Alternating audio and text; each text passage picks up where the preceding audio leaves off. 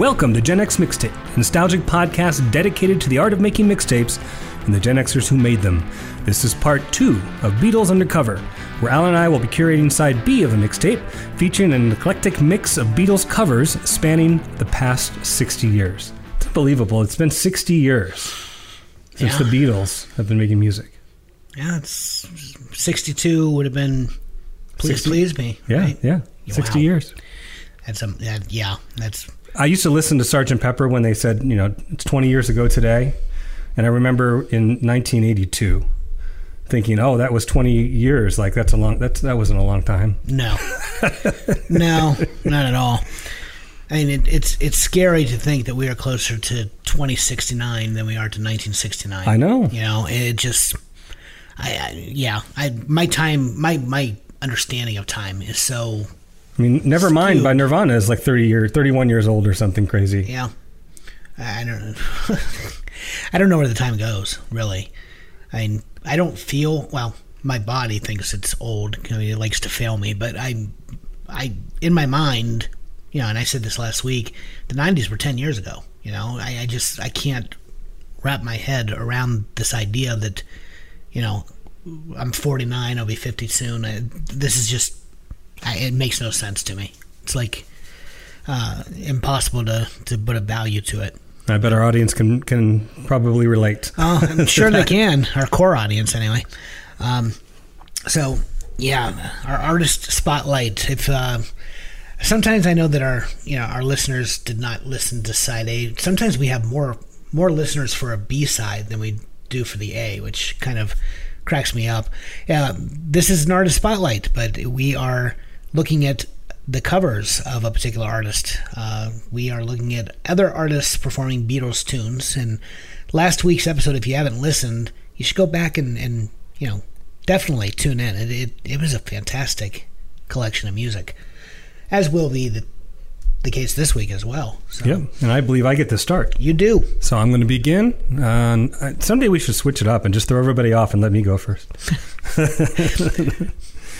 I think you arrange yours though a little bit. I just randomize mine. My wife makes fun of me for it too, because I do. I actually put them in the order that if I was just making a playlist of my songs, this is the order I would put them in. And she just looks at me and rolls her eyes. She's like, because mine are going to mess it up anyway. Yeah, and that's what she says. But I'm like, yeah, but I don't know. It's my OCD kicking in. So, well, I'm going to start off here with a rocker, and I love this. This is one of my favorites on my list. I love this. And it's an album that came out, it's from an album that came out in 2006 called Butchering the Beatles. Oh, yeah. A head-bashing tribute. Like I said, I'm not a metal fan, but this is a collection of different hard rock and metal artists who came together, and I didn't read a lot about how it came about, but they basically made these little super groups for these different tracks, these different Beatles covers. And I've only listened to this one. I need to listen to the rest, but I came across this. This is Hey Bulldog by Alice Cooper, Steve Vai, Duff McKagan, and Mickey D.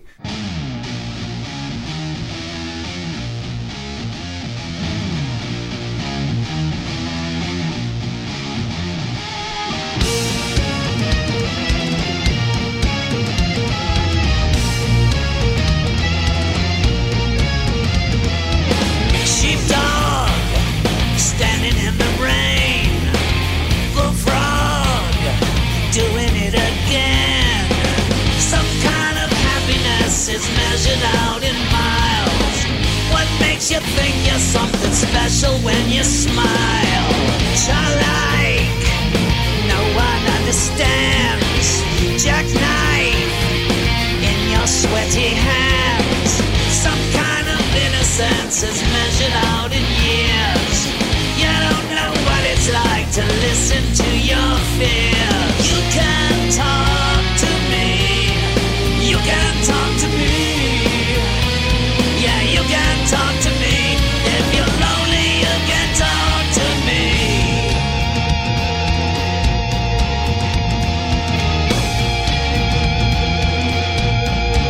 Come on now. Butchering the Beatles is a callback if you remember, to the Yesterday and Today album cover. There was an American release of songs. It wasn't released in the UK, called Yesterday and Today. So it's not considered one of their core official studio albums, even though it was a Capitol release.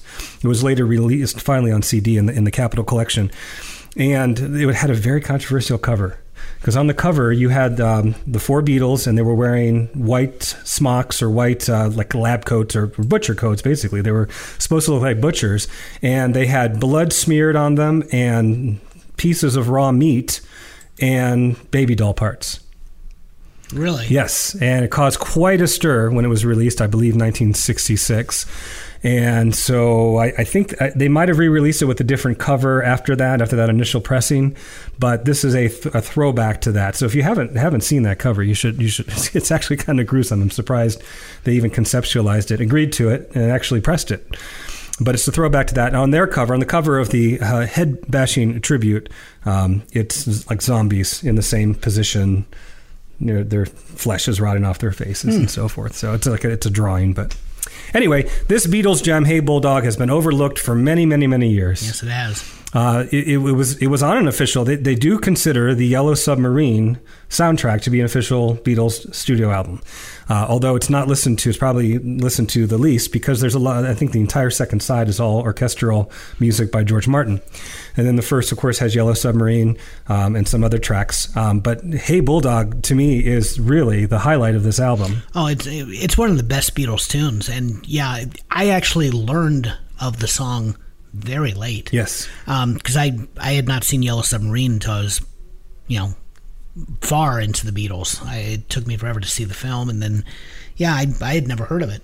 And so. I think I came about it, this shows you how late, when they came out with, this is probably 15 years ago, they came out with Rock Band Beatles Edition. Oh, yeah. And this song was featured. And at the time, I didn't buy the soundtrack to Yellow Submarine, Yeah. So I finally bought it for that. And yeah, just such a great song. It's a shame. But it seems now that it's starting to kind of become more and more played, and, at least more and more Beatles fans are aware of it and talk about it. You hear more people talking about it now than ever before. So yeah, definitely. It was originally titled Hey Bullfrog. And this one, John says, he admits the lyrics mean absolutely nothing. It's not about a woman. It's not about drugs. It's not political. It's just nonsensical. Means nothing at all. To me, in fact, you have a lot of great guitar licks in Beatles songs. Drive My Car is a great, Day Tripper. You have all sorts of really, While My Guitar Gently Weeps is a great guitar song. But this guitar lick from Hey Bulldog is it might be my favorite of the Beatles. Well, it's so different. Yeah. It's unlike anything. Because the Beatles, for as prolific as they are, they had a particular sound. Each album had a particular sound anyway. We talked about how they evolved as a band, but yeah, Hey Bulldog, because it stands alone on Yellow Submarine, it's unlike anything else in their catalog. Yep. It's truly unique. It's just a rock song. It's fairly hard for its time, like as a pop song. But it made sense if they're, and this is what the album says, it's attempting to metalize the Beatles. That was the whole point of this record, was to take Beatles songs and make metal versions of them. And so again, Alice Cooper's more hard rock than metal. Right. But, he had other metal artists working with him on this little sub-super group. And they don't even give the super groups names. They just list all 4 members or 5 members that contribute to these tracks. Stevie Vai, I wouldn't consider Stevie Vai to be metal. No, but again, hard rock. It all fits into that. So I'm going to take time and listen to the whole album because it really interests me. I'm sure Helter Skelter's got to be on there because a lot of people consider that to be one of the first metal songs. Yeah, they do. Yeah, so. Which, given what the song is about, I've always found that quite amusing. Right. But of course, Manson took a song about kids on a playground and. Well, come to think of it now, that science teacher that I talked about last week that told me happiness is a worm gun was about smoking a joint. So Helter Skelter is just about going down a sliding board. Yeah, which I suppose it really is. But he failed to mention all the Manson stuff. But. Well, yeah, a very good cover of this song. Have you ever heard of Fanny, the band Fanny? I have not. Okay, they were an American rock band. They were actually one of the very first all-female rock groups to play their own instruments. They were active in the mid to late 70s. they have a version as well, and most people have never. Everyone I asked, they've never heard of Fanny. And they were very short lived, but they were solid. I mean, they were every bit as good as the Runaways. But they have a version of Hey Bulldog that is just it's at first listen I didn't care for it, but it grew on me. So that's one I throw on our alternates list. I'm curious what you would think of them. Yeah, no, I'm anxious to hear that. Because bands, the other all-girl bands, the Go-Go's especially, the Bangles, a lot of them credit Fanny as being one of their big influences. But yeah, very few people know them. Very cool. Yeah, our mentioned song list playlist is no longer alternates and mentioned songs because we no longer have alternates. Yeah, that's true. Yeah. But they're just mentioned songs that we bring up, and we don't have the time to put them on the episode itself. But like I said last week, we do not charge for our playlists. Some podcasts do. They have a Patreon, which, you know, it might be cool to get a Patreon at some point. But we're going to have to come up with extra content.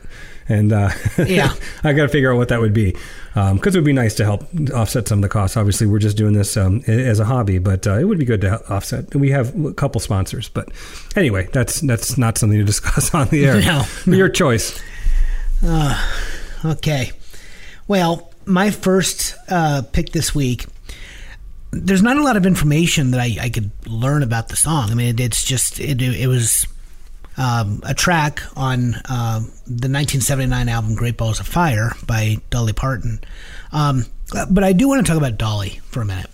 First of all, she is the second country act to make it into the Rock Hall, and much deserved, I think, without question. I think, in fact, Dolly Parton, what amuses me, we are so divided on everything today. The one thing I feel like everyone agrees on is Dolly Parton. Well, I think they agree that she's a great philanthropist. Yeah. That she's, you know, Dolly World, of course, is popular. I've never been there. I'm not sure that everybody... It's a fun little park. Is it? Yeah. I'm not sure that everybody is a Dolly Parton fan or necessarily likes her music, well, but she's a saint, a modern saint. She really is. And I wasn't talking about her music necessarily. Okay. I'm just saying I've never met anyone that has anything negative to say about... First of all, I mean, she's self-deprecating. She jokes and uses, you know, her breasts as a punchline constantly.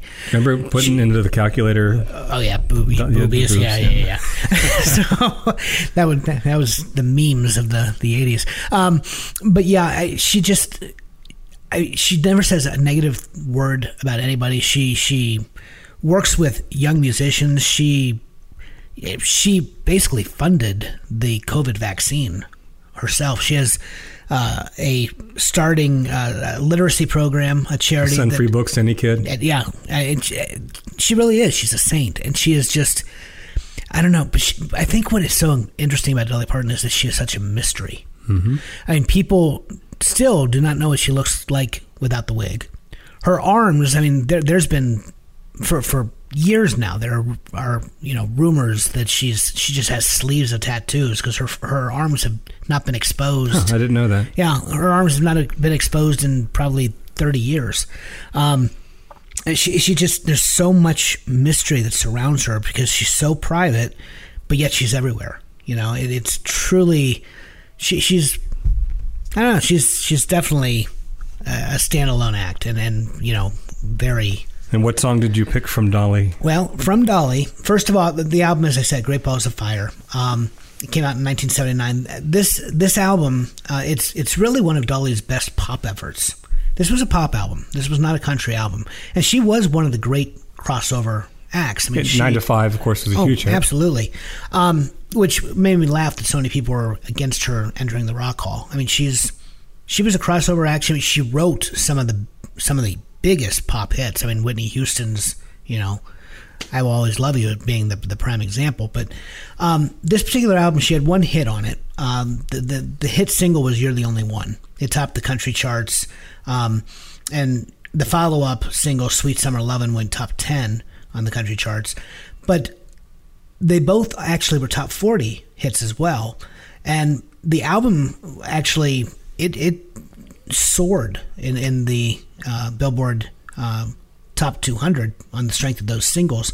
But it is a pop album. And one of the covers that she does on this album is Help. Help, I need somebody. Help, not just anybody. Help, I need somebody. Please, please help me. When I was younger, so much younger than today, I never needed anybody's help in any way. But now those days are gone and I'm not so self-assured. Now I find I've changed my mind and I've opened up the door. Help me if you can, I'm feeling down, and I do appreciate you being around. Won't you help me get my feet back on the ground? Won't you please, please help me? Her version of Help it's a rocking tune, but it is definitely country roots rock flavored. Yeah, it's got that train rhythm, yeah. the locomotive rhythm to it. And it's so infectious and so catchy. And she goes slow, she speeds up, slows, speeds up. I mean, she does a number of very interesting things with the song. And it's just country picking, you know? I mean, the guitar, like you said, that train rhythm, I stumbled upon this by accident. It was Spotify's algorithm. They just threw it at me one day. And I was just, first of all, I was blown away because I had no idea Dolly Parton had ever done a Beatles cover. And I listened to it, you know, a couple of times through, and suddenly I was hooked. I mean, this is one of my favorite Beatles covers now. I mean, she does an incredible job with it. So there's not much else to say. I mean, it wasn't a single.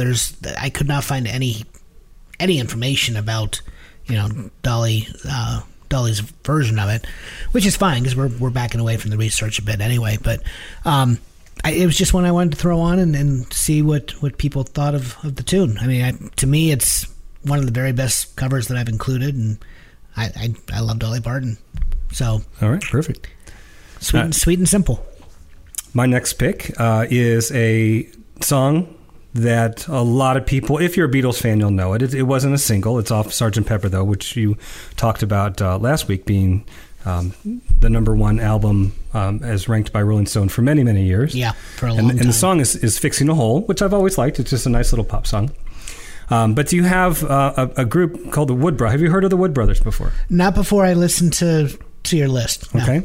The Wood Brothers version of Fixing the Hole. And by the way, the Wood Brothers, I know them because I saw them in Nelsonville. I did not meet them, so I'm not going to say, but I did get to see them perform. So when we decided to do this broadcast, I immediately thought of this because talk about making a song your own, right? Right. They take this and it's kind of a stripped down acoustic with an upright bass, just a really kind of cool vibe to this.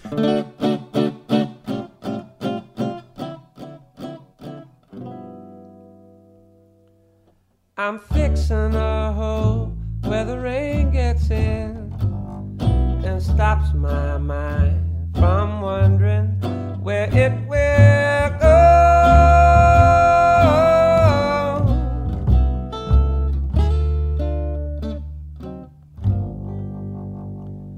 I'm filling the cracks that ran through the door and kept my mind from wondering where it will go.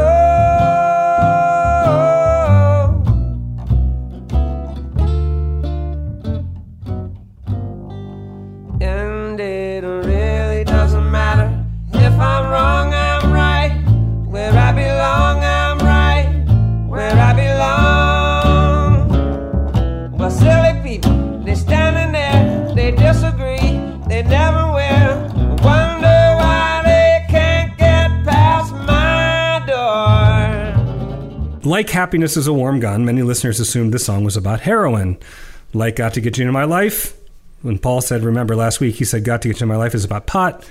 In this song is also about drugs. So many of them are. It again is an ode to pot. So I'm not sure how many ode to pots pot Paul McCartney chose to write, but this is another ode to pot. Another interesting story about, you might have heard this too. He was leaving his home or his apartment or whatever to go record the song, and an emotionally disturbed fan approached him. And I guess this happened from time to time. You know, fans would approach, but once in a while, people that were a little off their rocker would pop up out of nowhere. And this fan approached Paul and claimed to be Jesus Christ. Okay. And Paul, this was the 60s. This was the cool vibe in the 60s. Said, you know what? Do you want to come listen to a session? So he invited him into the studio, and he said to the gentleman, hey, just as long as you sit in the corner and don't make any noise, you can watch us record today. So he let this guy, who claimed to be Jesus Christ, listen. And this was the song that was recorded when he was part of the session. Interesting. Yes. Okay. All right. The Wood Brothers, going back to them, is an indie band that, like I said, many in our audience may not know. But there are 3 members, 2 of whom are actually brothers. They've been kind of playing and recording their brand of folk, gospel, and blues for the last 15 years or so. And this cover comes from an album of covers that they released in 2009. And never does justice to try to describe the song. So you just gotta listen to the song. But I'm a sucker for upright bass and kind of this. Like I said, they're kind of a blend of folk, gospel, blues, little jazz in there, and they have a real nice take on the song. Yeah, no, I was very impressed with it.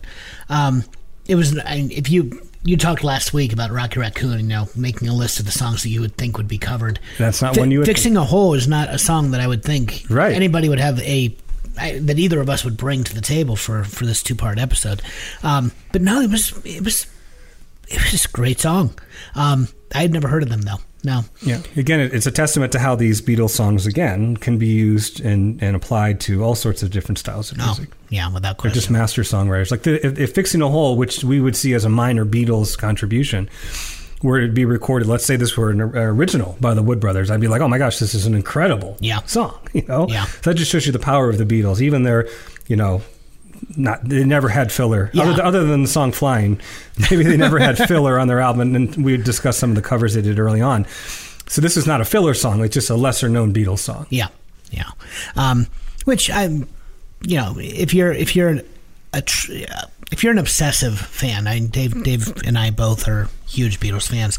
Yeah, you know the albums, you know the deep cuts, but a lot of people they know the hits, they know ones, the greatest hits collection that came out with the number 1 hits. So yeah, they're oh my god, how many songs do you think they actually recorded? Because when they came out with the anthology series, the 3-volume anthology series, there was so much music 6 discs there. And they and like you said last week, all in 8 years time. It's amazing. It's mind-boggling. It was fertile ground, and they just took advantage of it, much to the detriment of their loved ones and family members, of course. But they were just totally devoted to their craft. Speaking of the anthology, by the way, I love the last 2 discs of that. The last 2 discs, or the 3rd installment that was released, because you really start to see the individual Beatles come out. Yeah. And you start to see a lot of demos of songs that would not appear until their solo acts. Mm-hmm. And I thought, boy, if we ever wanted to do another artist spotlight, of course we wouldn't want to double up on the Beatles, but it would be really interesting to do a Beatles solo show. Yeah. Where we take the best of the 4 and what they produced after the Beatles. It'd be a hell of a show. It wouldn't have to be equitable. We wouldn't have to have as many Ringo songs. Well, I was going to say, poor Ringo might have. He might get 1 or 2. Give him the no song, Right. But no, that would be a fun one. But yeah, I don't think we'll revisit the Beatles now, having done this one, at least not for a long time. But no, it's a great pick. All right, you're up. All right. Well, I had nothing to say about Dolly, but I have everything to say about my next selection. I have raved about this pairing several times in the last 2 seasons. I'm talking about Matthew Sweet and Susanna Hoffs. Their Under the Covers collections, their 3 volumes, are just phenomenal. Their voices blend perfectly, which, on paper, you would never think that this pairing would work, because they have such very different styles, but it is just, they come together, and they're not Buckingham and Nicks, but they are definitely, they're in it for fun, and it works. Well, you take Matthew Sweet's jangle style, and you take Susanna Hoffs, and she double tracks, at least on this tune, she double tracks her vocals, and almost harmonizes with herself in a way. Yeah, and it's just such a great sound. It is, yeah, and there's probably not a band or performer out there who hasn't at one time or another done a cover song, really.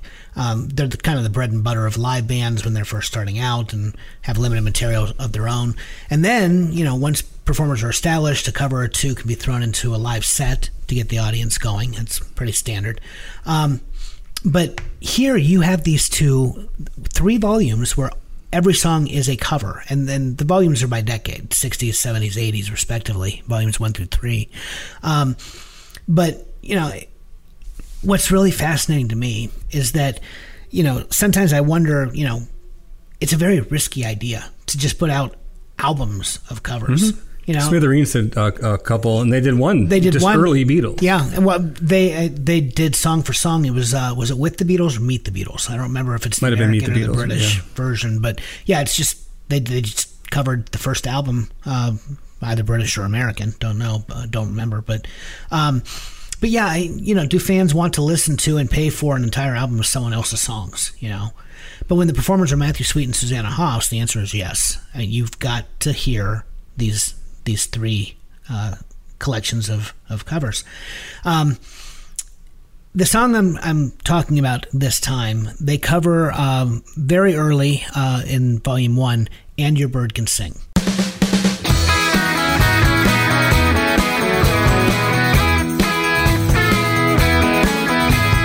Tell me that you've got everything you want, and your bird can sing, but you don't get me.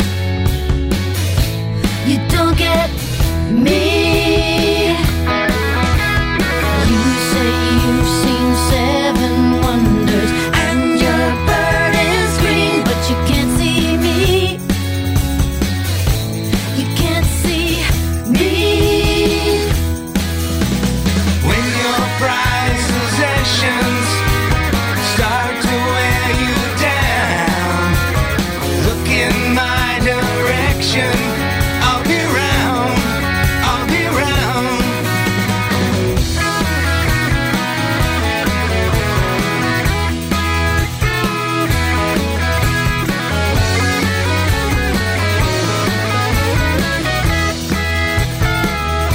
It wasn't that long ago in my life that I'm embarrassed to say that I kind of made the connection that they're using the British colloquialism for a girl.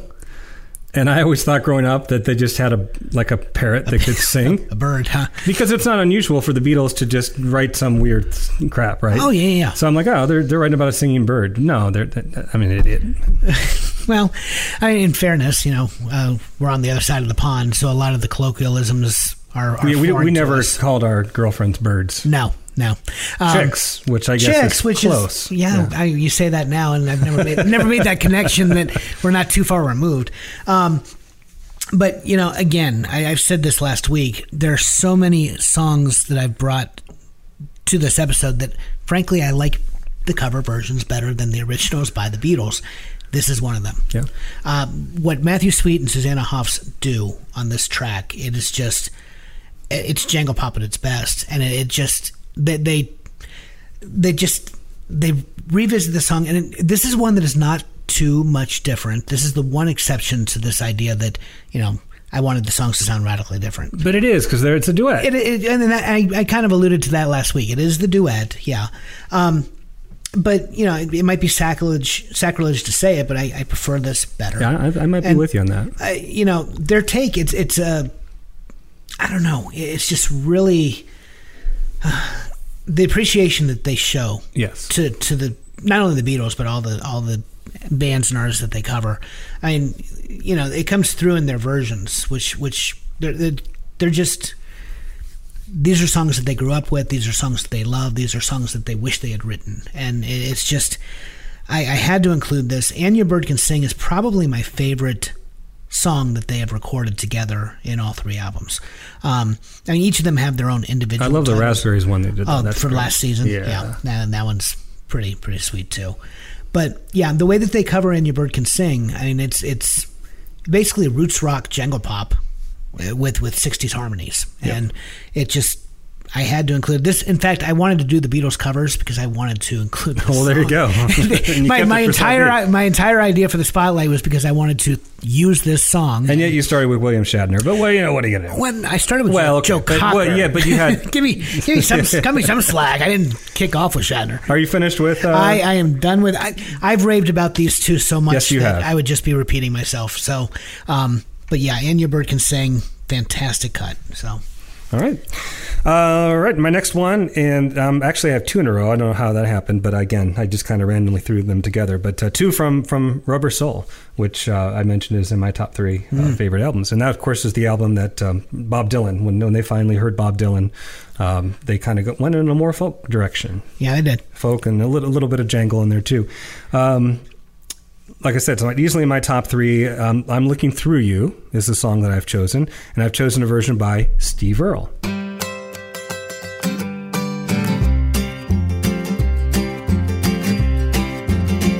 I'm looking through you. Where did you go? I thought I knew you. What did I know? You don't look different, but you have changed. I'm looking through you. You're not the same. Your lips are moving. I cannot hear. Your voice is soothing, but the words aren't clear. You don't sound different. I've learned the game. I'm looking through you. You're not the same.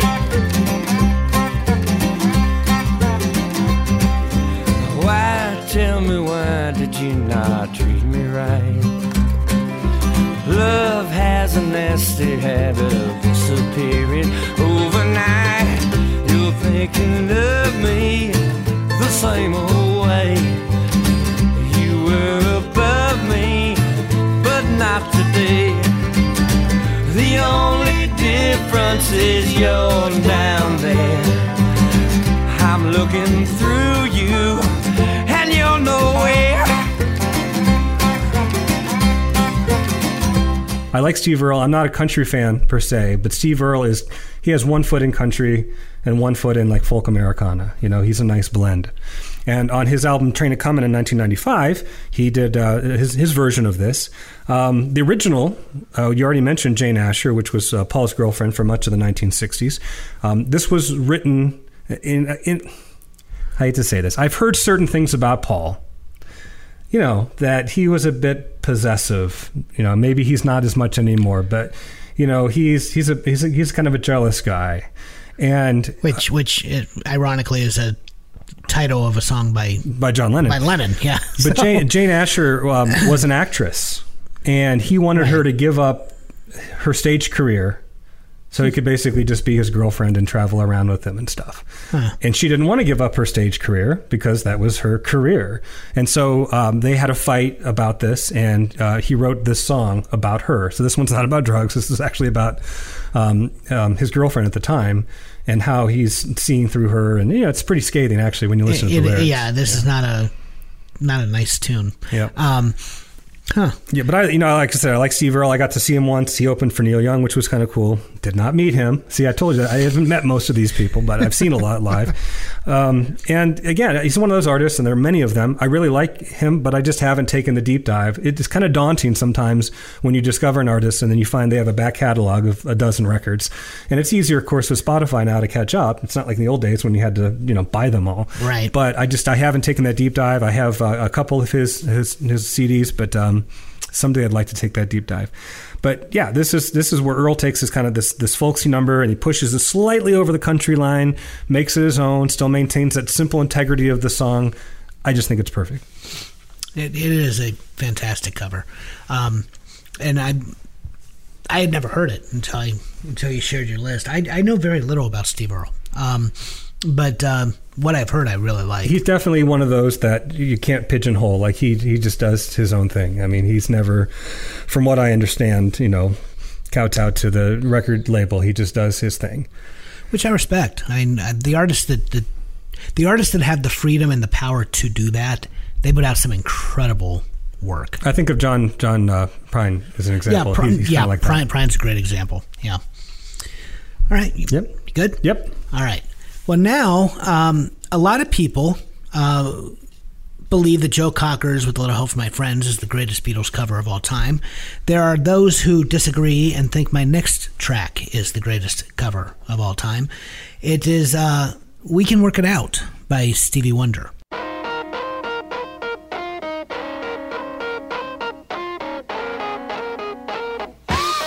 Try to see things my way. Do I have to keep on talking till I can't go on? While you see it your way, on the risk of knowing that our love may soon be gone. We can work it out. We can work it out. Think of what you're saying. You can get it wrong and still think that it's alright. Think of what I'm saying. We can work it out and get it straight or say goodnight. We can work it out. We can work it out. Life is very short and there's no time for fussing and fighting, my friend. I have always thought that it's a crime. So I will ask you once again. From the Signed, Sealed, Delivered album in 1970. This has a huge following. Rolling Stone insists that this is the greatest Beatles cover of all time. Interesting. Yeah, everyone covers the Beatles, everyone, but yeah, it's notoriously hard to cover them. I mean, we're giving you a selection here of songs that we really revered, that we think may even be often better than the originals. But in fairness, the Beatles tended to perform definitive, unimprovable versions of their own tunes. It's not everybody who covers the Beatles covers them better. Well, yeah. In fact, not everyone that covers the Beatles covers them well. Yeah, there are a lot of covers out there that would never make our list for this episode.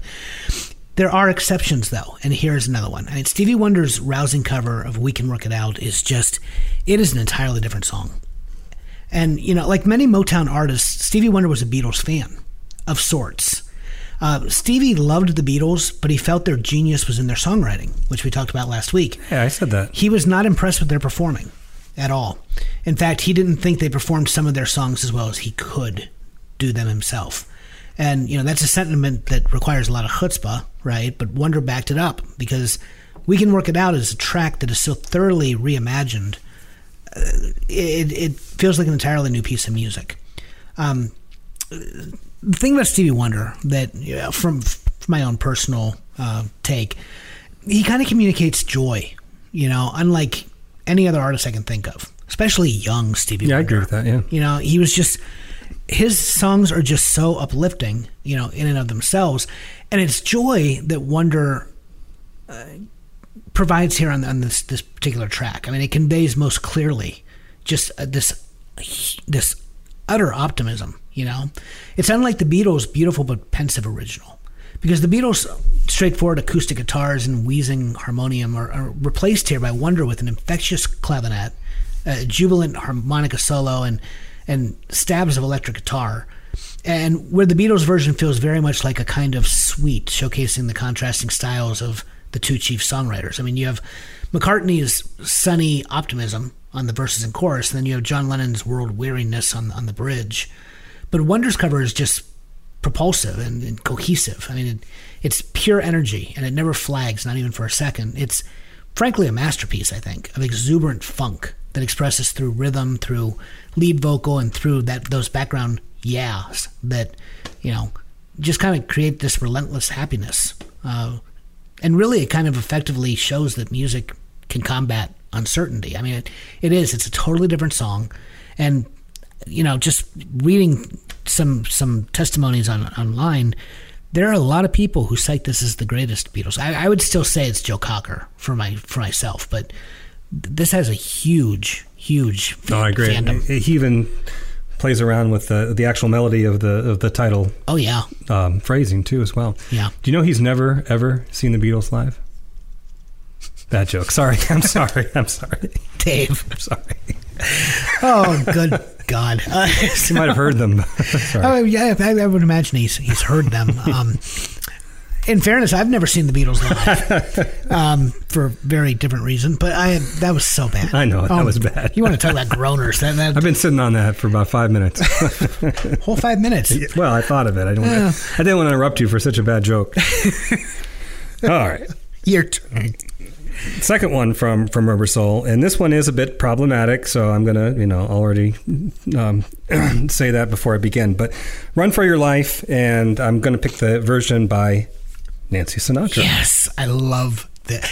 There's nothing more 60s than Nancy Sinatra covering this song. I hear Austin Powers for a reason, right? Because These Boots Were Made for Walking was featured prominently in that film.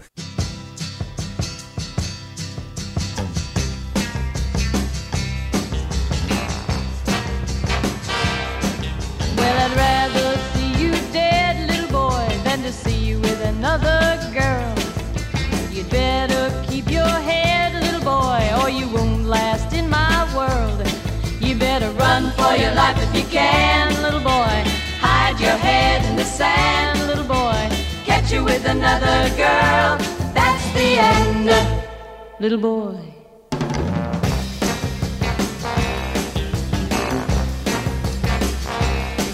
Well, you know that I'm a wicked chick, and I was born with a jealous mind.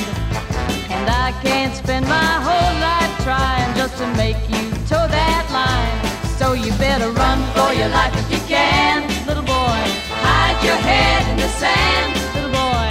Catch you with another girl, that's the end.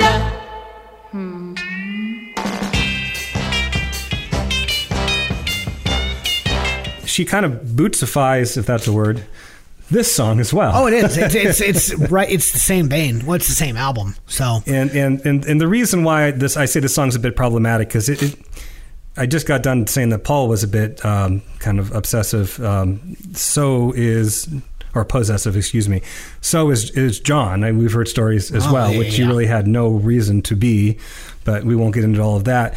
But yeah, this overly possessive tone of his lyrics is problematic, especially lines like, catch you with another man, that's the end, little girl. I mean, basically threatening his girlfriend, who he suspects is going around behind his back. But Lennon later said at some point, and I've read so many interviews where they'll say something and then 5 years later they completely contradict it, right? But at one point, John said this was his least favorite Beatles song. And George Harrison said it was his favorite song off Rubber Soul. Really? Okay. I mean, I knew Lennon. I was well aware that Lennon was not a fan of the song, but this is Harrison's favorite. At the time when the interview was taking place, he may have changed his mind the next day, but he said, when asked what his favorite song off Rubber Soul was, he said, Run for Your Life. Interesting. Like I said, Nancy Sinatra bootsifies it, if that's a word. Came from that same record as These Boots Were Made for Walking, and it maintains that same kind of swinging 60s brass section and surf rock lead guitar. Oh, yeah. It's just a lot of fun. I actually had, this was on my short list, but you provided your list to me first, I think, for this episode, so I scratched it off. It's just it's so mod, it's just pure 60s. Yes. It's awesome. And like a lot of songs in the rock era, especially in the early rock era, Sinatra switches the gender of the lyrics. Yeah. The Beach Boys did that with then she kissed, and then I kissed her. They couldn't even be kissed. They had to completely change it. I know, like, Kiss did a version of Then I Kissed Her, and nowadays a lot of covers they don't. They just maintain the original pronouns. But she does. She switches it up, and I can see in 1966 why she did that. But that's the only change lyrically that she makes. That's just a fun song, and I had to include that. Yeah, no, I was happy you did, because it freed up another space for me, because they were on my list. Or she was on my list. I can see the going to Brian Wilson saying, you can't do and then she kissed me, because girls aren't supposed to kiss guys, so you need to be the strong one and kiss her. It didn't work. That version from the Beach Boys never worked because of that phrasing rehall. Yeah. Well, and a great example of that, I don't know if you've ever heard of the Mona Lisa twins. They're another one that I found through the Spotify algorithm. I almost used them for this episode. They have a version of This Boy. Oh. Which we're talking early Beatles, of course, with This Boy. But they don't change the lyrics. I mean, they sing This Boy and That Boy. And it's really common. Yeah. And I'm glad I just brought that up because I really wanted to include them on our mentioned songs list. There you go. I do that a lot. Like, I'm probably going to do it a few more times. There are, we are only allowed 12 songs. So, anyway, my next song, very, very much like the last song. This one is The Long and Winding Road by Aretha Franklin.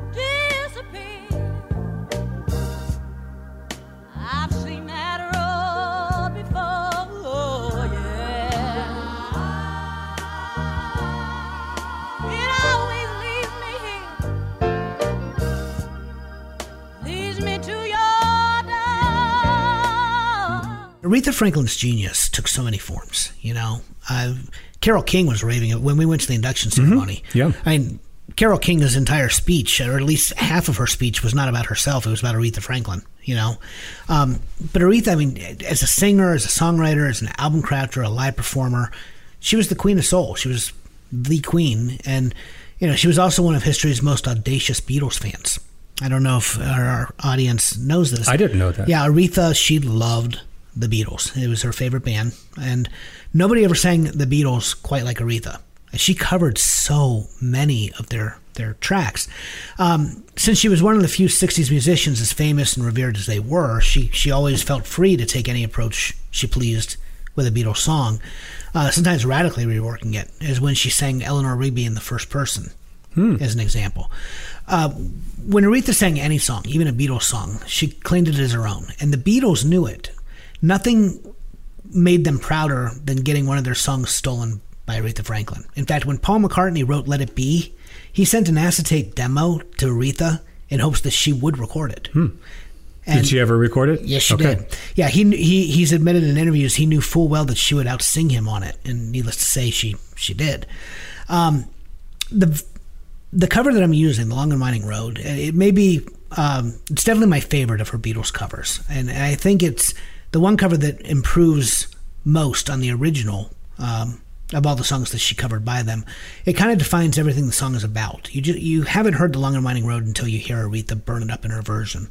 The Beatles original, it got botched in the studio, buried under Phil Spector's Maudlin strings and the god-awful vocal choir. I mean, there's a lot of contention about Let It Be and what... Do you have the Let It Be Naked CD? I do, yeah. It's stripped down? Yeah, stripped down. It's so much better. I'm a fan of the Wall of Sound, but not what he did with Let It Be.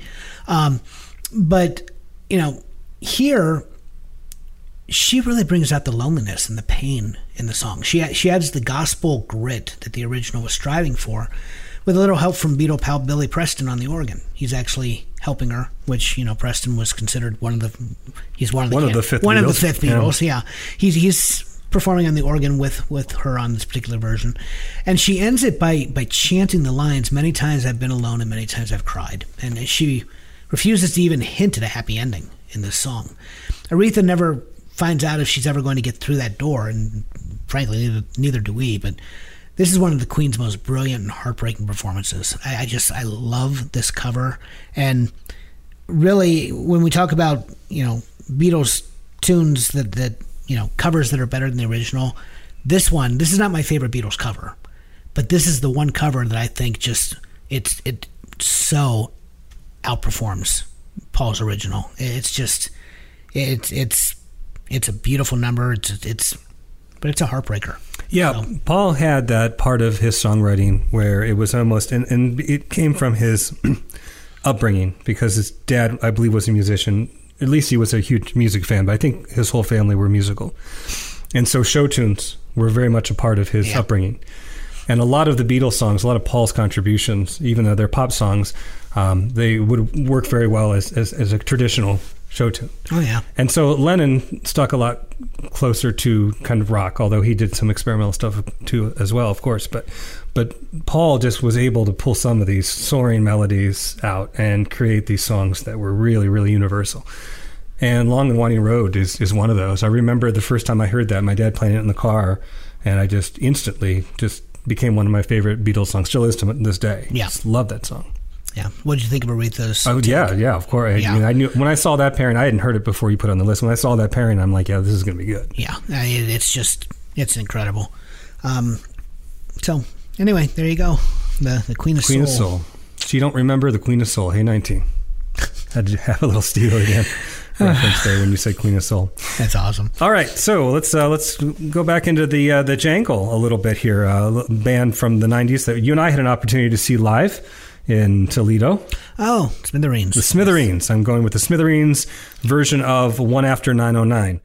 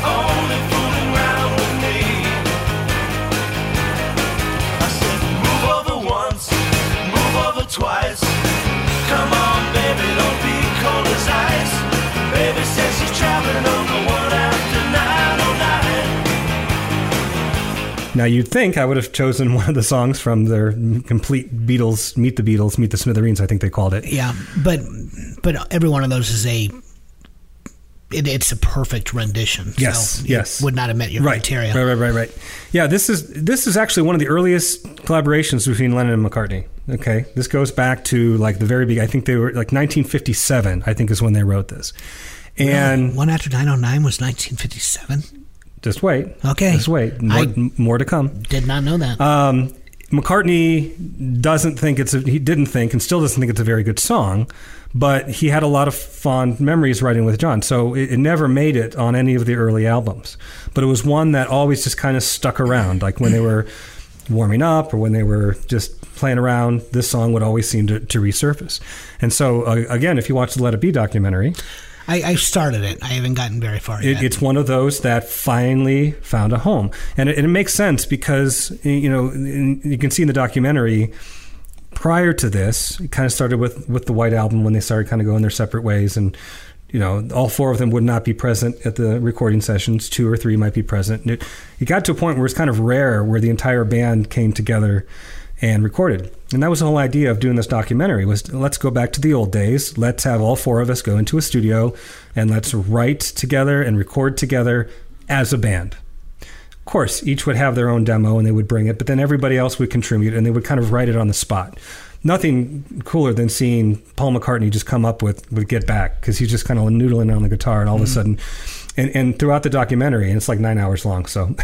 That's why But throughout the documentary, he keeps coming back to the song and keeps building on it, and then the rest of the band kind of... And it evolves over the course to what we know today. So I'm just so glad that, A, they decided to document all of this, and even though they came out with a special, it was a very limited version, and to have Peter Jackson discover and remaster and re-edit all of this footage, and there was like 24 hours of it, so we're not getting all of it, but for him to find the best bits and share it with us just was awesome. I'm glad he took the time to do that.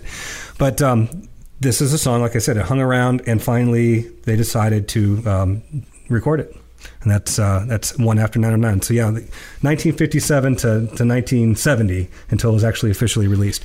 If you listen to the anthology, we talked about that on Anthology Disc 1. There is an early version. There is, now that you say that they recorded, You're but right. It never went past the demo stage. You're right. The Smithereens clearly were huge Beatles fans. this song appeared on a different record of covers. They had several different records of covers, kind of like you mentioned with Matthew Sweet and Susanna Hoffs. But and of course, Pat Dinisio's passed away. Smithereens still play with different lead vocalists from time to time. But, you might want to say the Smithereens were kind of a one-trick pony, but they were really good at what they did. Yeah. And they were definitely a one-trick. I love the Smithereens, but every album sounded the same. Every song sounded, but what they put out, the material was just incredible. Yeah. I had no idea they were still performing. Yeah, I'm trying to think who. I think the lead singer of Gin Blossoms really filled in for them. Not as a permanent member of the band, but like if they played a festival or something, they'll grab somebody else to join in. That is such a different sound. Yeah, that'd be interesting to hear. Yeah. Interesting. All right. Okay, well, this was a late addition, my next track, because I just discovered it. I mean, I literally just discovered it. For the longest time, my number 11, and this is where I build up our mentioned songs playlist, I had Drive My Car by Bobby McFerrin. I think I've heard that, actually. Yeah, just in pure, vocal jazz. I had Hey Jude by Wilson Pickett. I had Evanescence doing Across the Universe. I had a number of different artists. And then I stumbled upon this purely by accident. This is an artist that I raved about for Uncharted last season. It's Joss Stone. Mm-hmm. Yeah. She is just, I played at the time one of the tracks from the Soul Sessions for Uncharted when she was just 15 years old.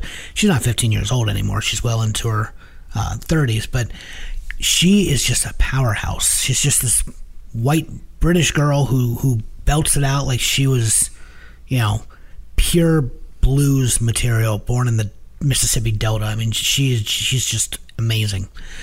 Well, I'll let the words speak for themselves, okay?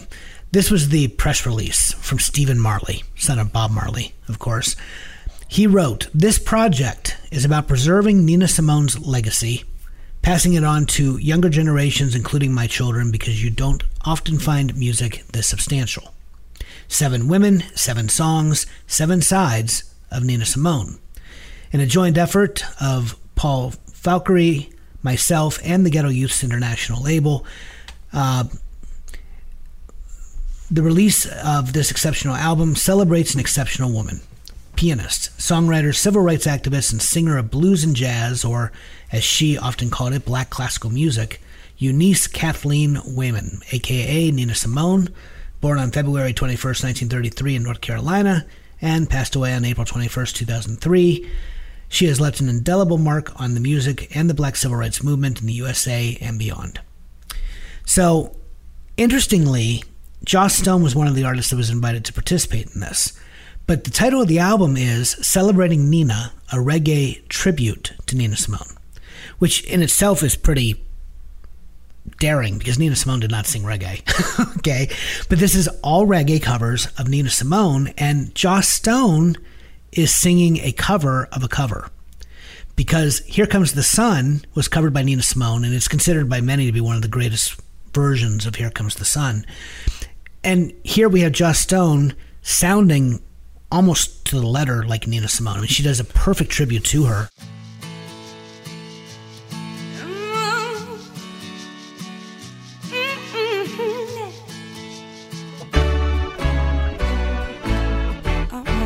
Here comes the sun. Here comes the sun. I say it's alright. Little darling, it's been a long, cold, lonely winter. Little darling, it seems like years since you've been there. Here comes the sun. Here comes the sun, and I say it's alright.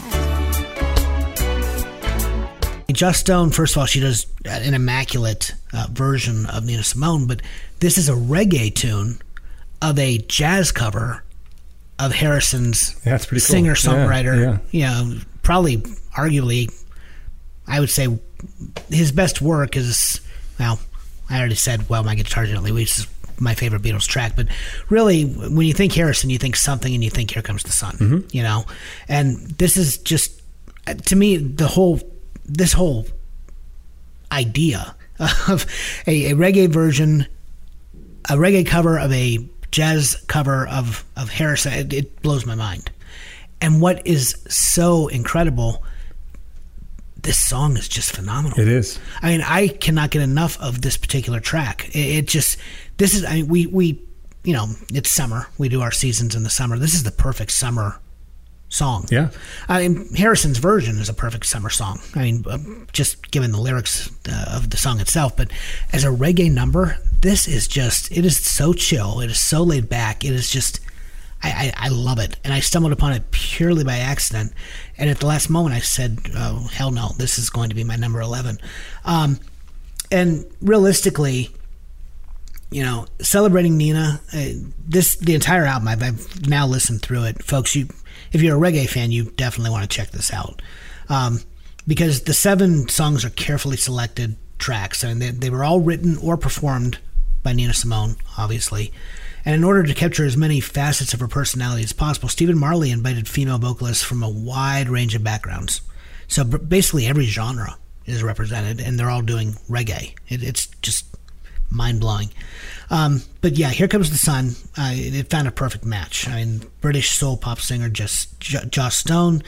It's just a track that perfectly captures the artistry of Nina Simone's delivery of Harrison's song, but it's going to brighten your day. This is the perfect summer track, and there you go. I mean, it's funny you say that, because today, at the time of this recording, we've had lots of rain, and you know the weather's been all over the place. Yeah, and I really love sunny weather. And when I leave work, it's weird. If I leave work and it's overcast and cloudy, I'm just kind of down, and I don't have a lot of energy when I get home.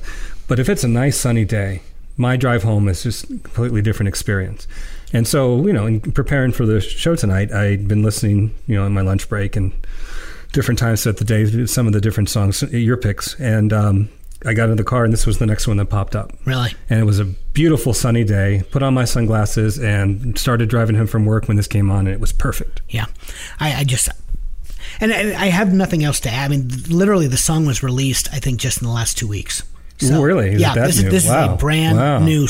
So when I say I have nothing to report, I mean, I was going to let the album, the press release, speak for itself. It's because that's all I got. That's awesome. But yeah, I heard this, and just the entirety of what this represents, who it is in tribute of, and her own version of Harrison's classic. It's I could not include this song. So I'm glad you did. That's great. Cool.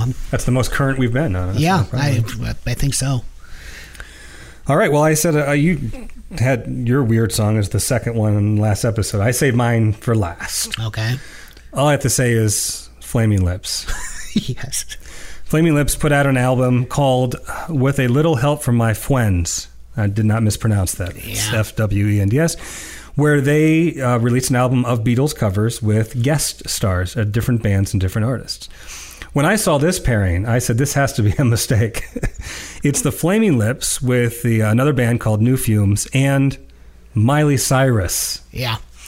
When I saw that, I did a double take. And I thought, boy, this could be really good or this could be a disaster. And I will say it is really weird, but I like it. I do. I like it. And A Day in the Life lends itself to that. It's kind of a psychedelic song anyway. And the Flaming Lips, of course, that's all they are, is psychedelic.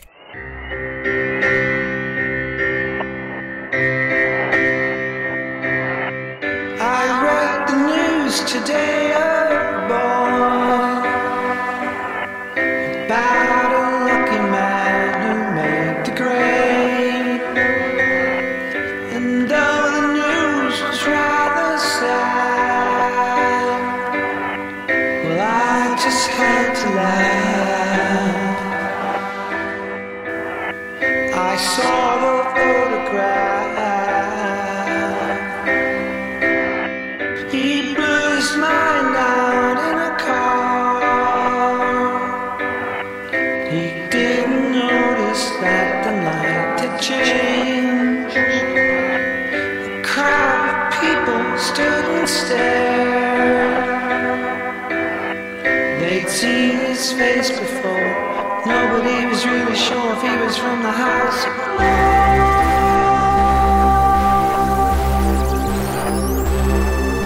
This is just, you take a psychedelic album, and we talked about Lucy in the Sky being a very psychedelic song.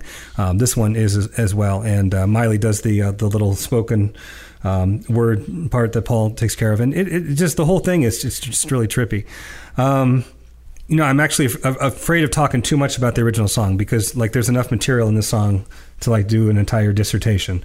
I believe our humanities teacher told us, like Leonard Bernstein said, this was like the finest rock song ever recorded. I mean, this was a song where people that scoffed at the Beatles, the older generation, the classical music fans, the jazz fans would scoff at the Beatles. When they heard this song, kind of changed their opinion a little bit. So I'm not going to get into too much of the original song, but it is the most influential song on arguably the most influential record in the rock era. So I had to include it on here somewhere.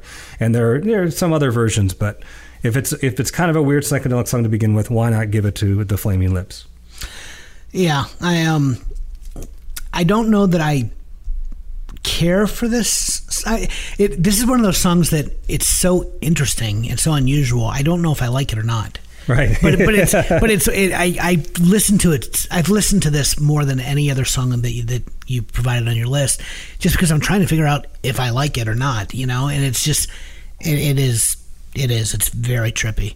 And Day in the Life, it's easily a top 10 in my top 10 of Beatles songs. I mean, it's just, there's something about the close of Sgt. Pepper's that is just, I don't know, especially when Paul comes in with his, right, changing the face of the song like at the turn of a hat. But yeah, it's a pairing that Flaming Lips and Miley Cyrus, I still can't quite. But that makes total sense because of the weirdness to begin with. It does. I can't think of too many bands even attempting to tackle this song. No. Although, you know who I saw do an incredible job? When he played Progressive Field, Billy Joel. Really? He did Day in the Life, and it was, it sounded just like the Beatles, but it sounded just like the Beatles. And I was really impressed by it. But yeah, you're right. This is not a song that I think very many people would dare to cover because it covers too much ground. I mean, there's too much going on in the song.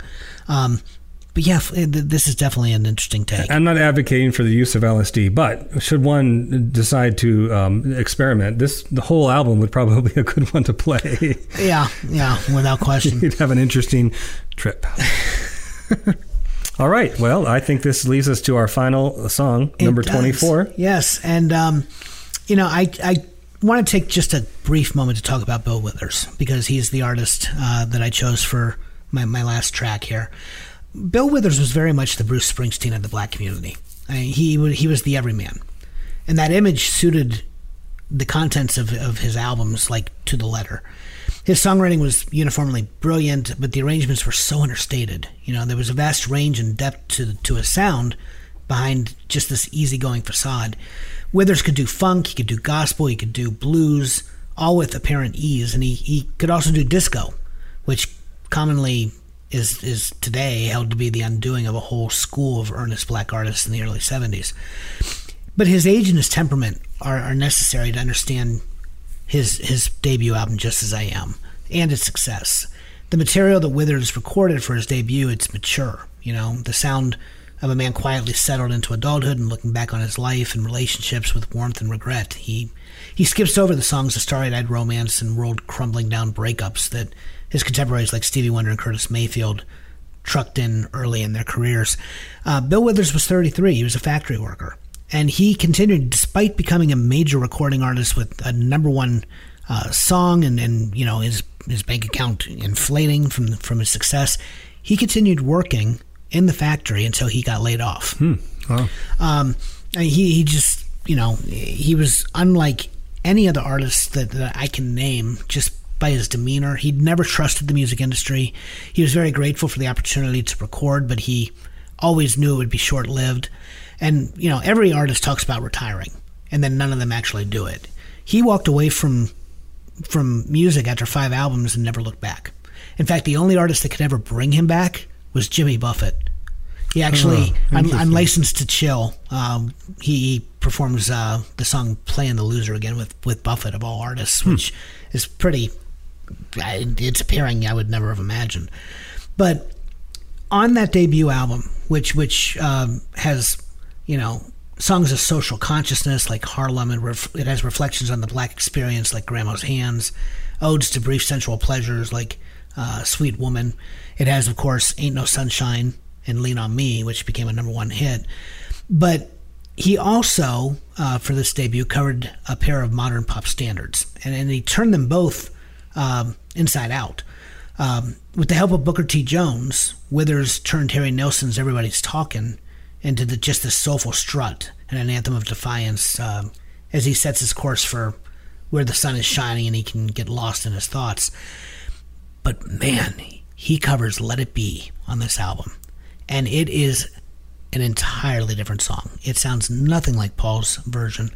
He gives it a Pentecostal makeover, and with Jones's organ whirling, in the background, and just this tambourine slapping and dancing through the sanctuary, and it is literally, you feel like you are in the church when he is singing this song, and it is just, it's rousing, and you listen to the song and it makes you want to get up and just clap along, and it's unlike any other version of Let It Be I've ever heard.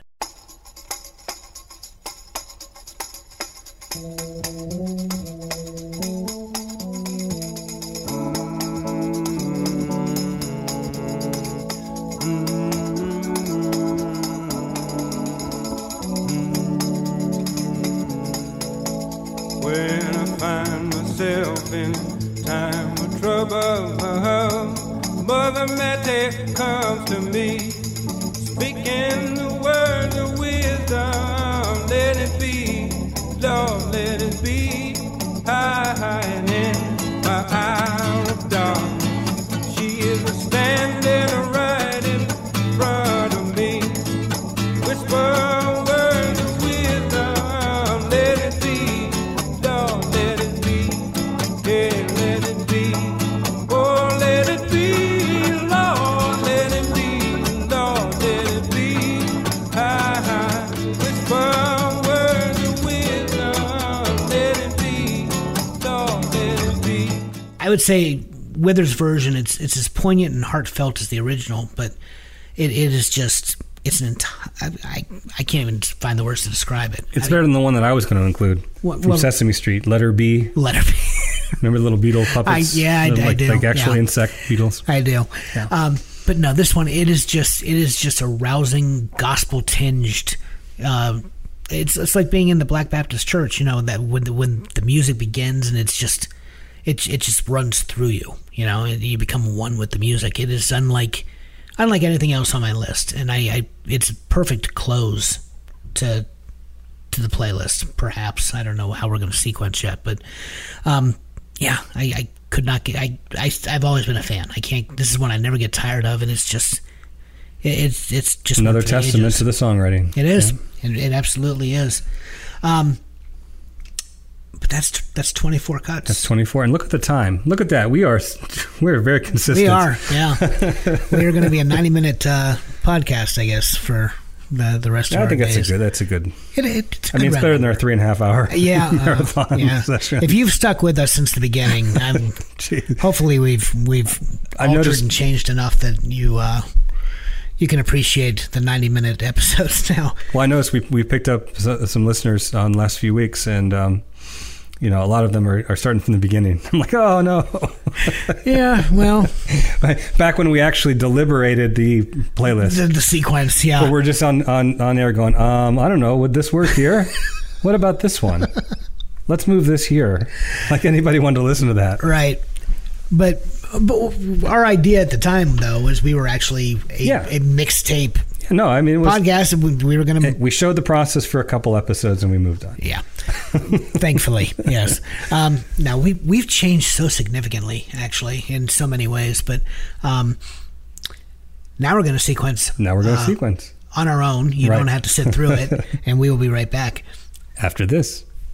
And we're back, and we did it. I mean, you'd think we were choosing from the same set of songwriters. It wouldn't be very difficult to find a good order. But as we've mentioned, the last 2 episodes, that we have a very eclectic mix of covers, all sorts of different styles. And so this one was a little bit difficult. Yeah, this was not easy, but I'm actually really happy with what we've come up with. And I think it'll be a fun listen. So we begin side A with Got to Get You Into My Life by Earth, Wind, and Fire. That leads into I Saw Her Standing There by Little Richard, followed by We Can Work It Out by Stevie Wonder. Then Yesterday by Marvin Gaye, Ticket to Ride by the Carpenters, Fixing a Hole by the Wood Brothers, into Rocky Raccoon by Lena Horne. That is followed by, once again I do apologize, Lucy in the Sky with Diamonds by William Shatner.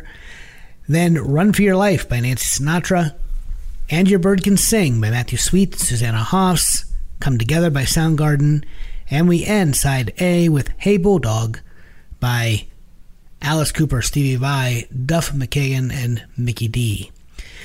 Side B, we begin with Ella Fitzgerald's very swinging version of Can't Buy Me Love.